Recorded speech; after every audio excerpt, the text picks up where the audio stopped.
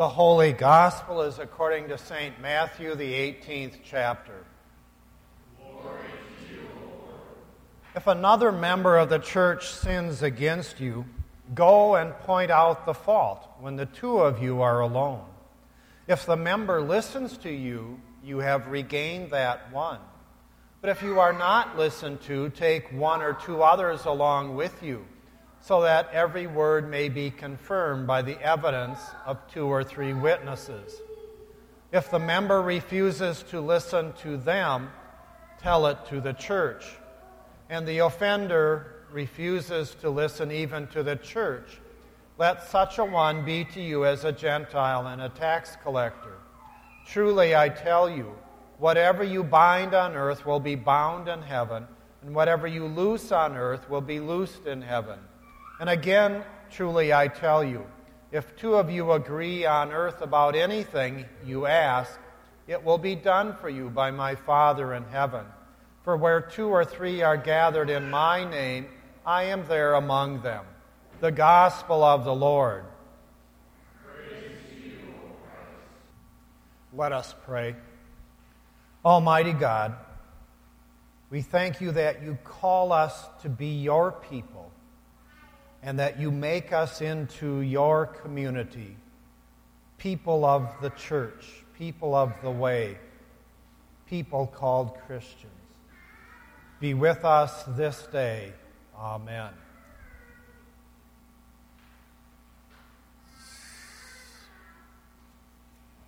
So, want to just make a general statement about the text before I start.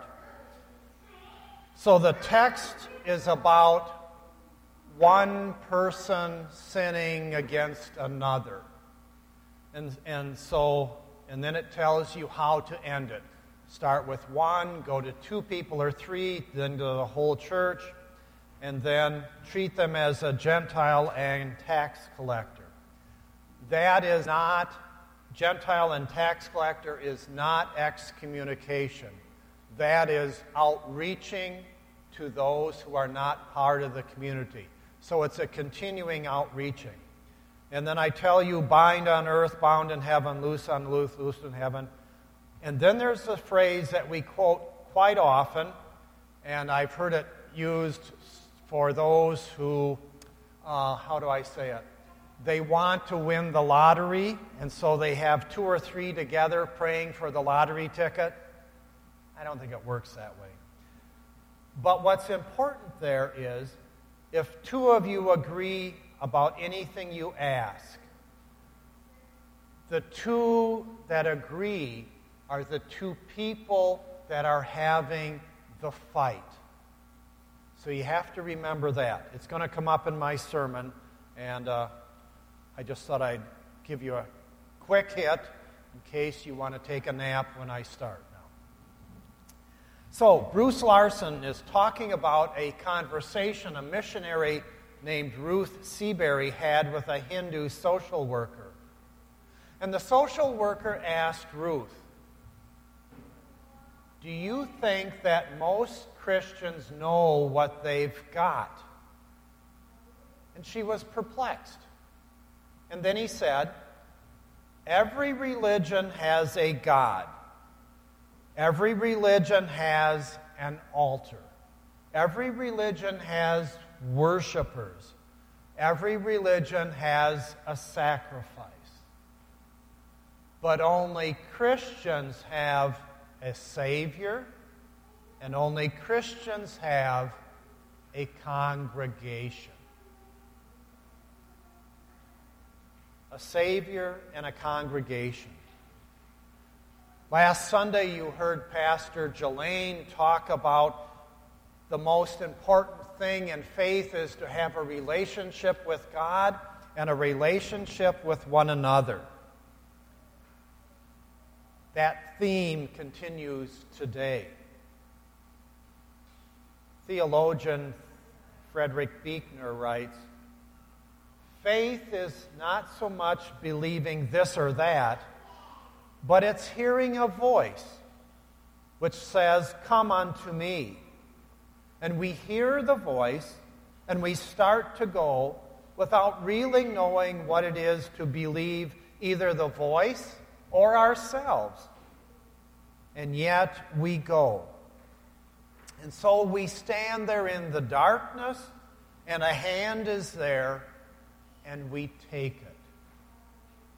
That means God is acting, and we react to God. So what does this church look like that Matthew is writing to? The church having a fight. Well, the largest church in Matthew's day, the largest, would be 50 members. Most churches were 20 to 30 people. Most of those churches were related to each other as a family gathering, and that makes it understandable when one person has a fight with another that it would disrupt the whole church.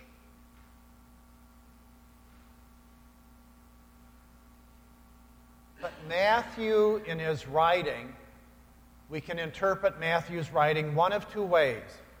Either he's writing after Christ and we're looking back to what Jesus is saying, or Matthew is writing saying Jesus said this stuff looking forward. Either way, doesn't matter. What it tells us is the church, from the very beginning, was not perfect. Therefore, we should not expect our church to be perfect. Believers will sin against one another, and it's been that way from the very beginning. Scott Peck has a book called People of the Lie. If you ever want to have a good read, it's not terribly easy, but it's a good read. Read his book, People of the Lie. And in it, he talks about sin and evil.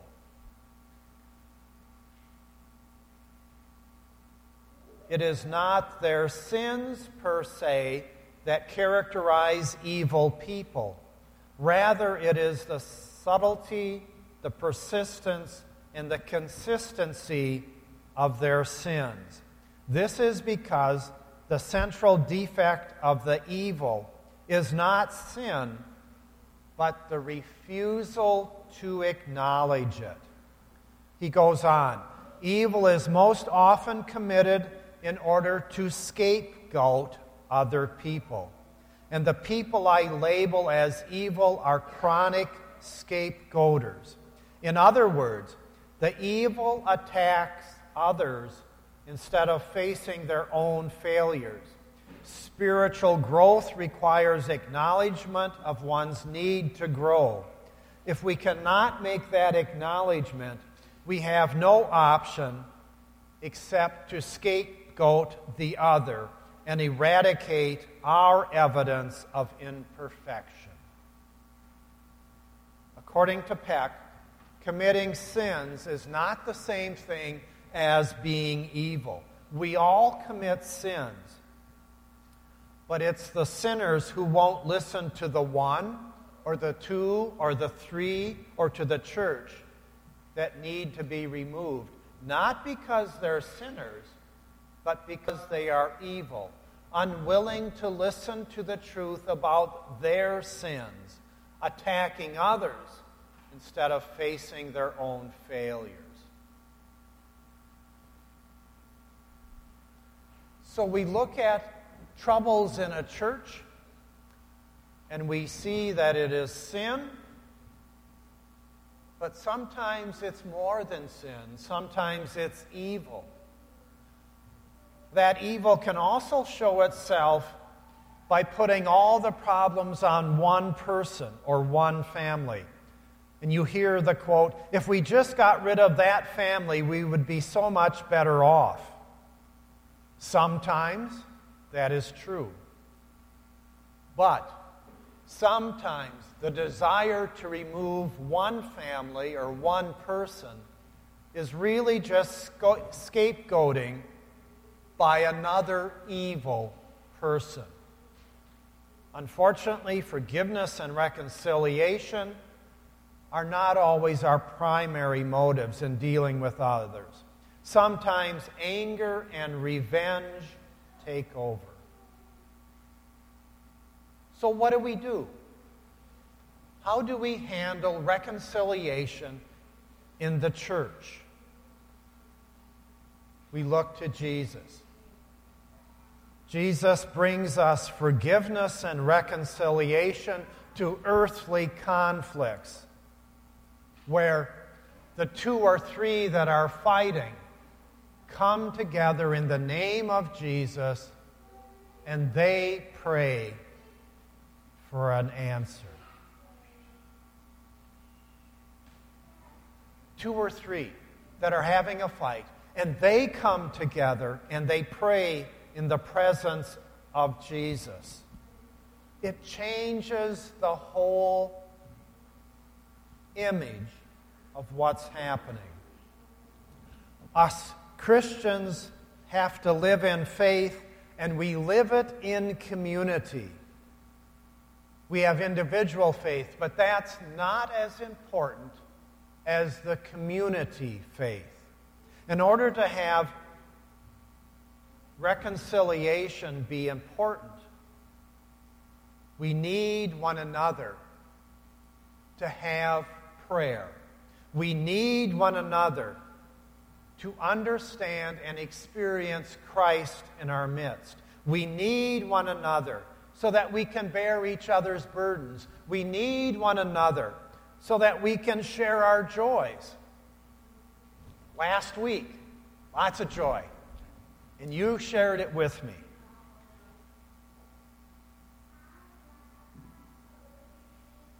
When Christianity was illegal and believers were not in the mainstream of society, they needed each other to help keep the faith. We need each other to be a Christian. So we write and we look at Matthew. Matthew spends a lot of time talking about the community, authentic, real Christian community. After 40 years of being in the ministry, I've learned two things. Okay, maybe only one. One is, we all say we want community. And two, we don't know how to do it. I think we imagine something like Cheers, the TV show, okay? Cheers, a place where you're accepted for who you are, a place where you're never lonely, and a place where everyone knows your name, lubricated by beer, okay? The real problem with community, though, is community is made up of people. And when I look in the mirror and I see that people there in the mirror, sometimes I see difficult, challenging, selfish, and unreliable people. And I would guess, on an honest morning, you look in the mirror and you can tell me what you see. The hard part is, we as a Christian community, even when we look in the mirror, we have to invite people back in. Luke 17. If the person sins against you 7 times, you must turn back 7 times and say, I repent. You must forgive. 7 times. The other version says 70 times 7. Both of them mean forever. Part of what we do is forgive. Our temptation is to exclude. but we look at Jesus and we see, what did he do? They're in the upper room. They're having the last meal. Jesus turns to Judas and says, "Go and do what you must do." Implied, come back. Table fellowship is not broken. Peter denies Jesus 3 times, and he is forgiven. Judas hung himself and ended, at least in this lifetime, the community of forgiveness. So what do we learn? When we're having a fight in the church, what do we learn? The text kind of leans saying, pick the side that the church is on and make judgments accordingly. But many times, the church is on both sides, and both sides are right. And each side claiming that God is on their side. And they're right. Division in the church means that one part of the body of Christ disagrees with another part of the body of Christ, and we're human.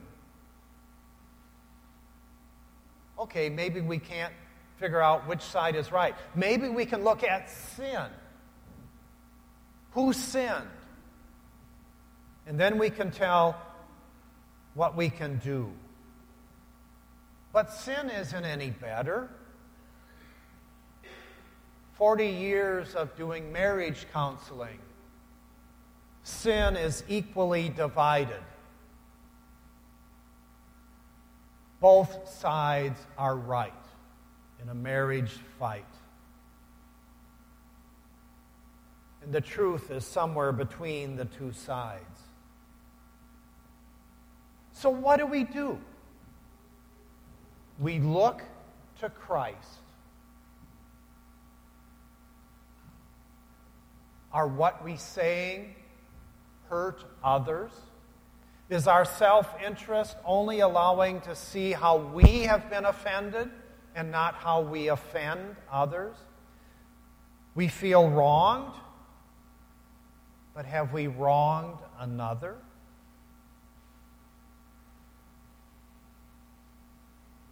We look to Jesus.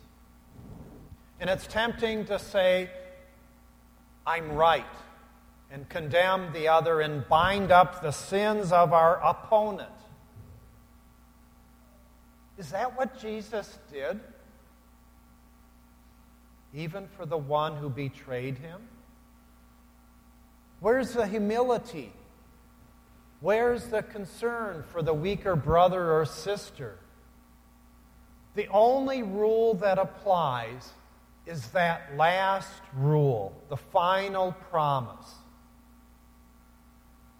If we gather as the church, the promise is Jesus is with us. If we are the church, Christ is there, where 2 or 3 are gathered. So what do? Do we have our arguments? Yes, but let's do them with kindness. If Jesus is with us on our side, don't we approach the other side like Jesus? Father, forgive them, for they know not what they do.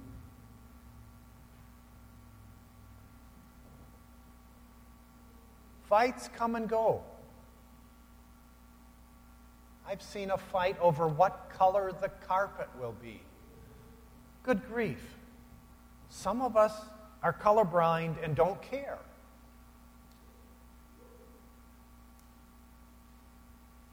We are the church, and Christ is with us, no matter what fight we have. and it makes a difference in the world. We believe that Christ is reconciling the whole world unto God's self and to one another.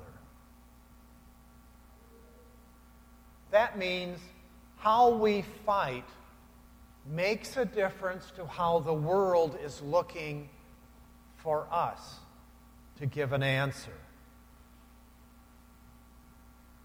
People want to know. You say you love Christ and Christ loves you, then prove it. When that person comes along who pushes us, who's really difficult, can we still stay in touch? Can we focus on God's love? Can we rejoice and be glad in that day? Can we love? We have been entrusted with the ministry of reconciliation. We are the church, and Christ is with us. Amen.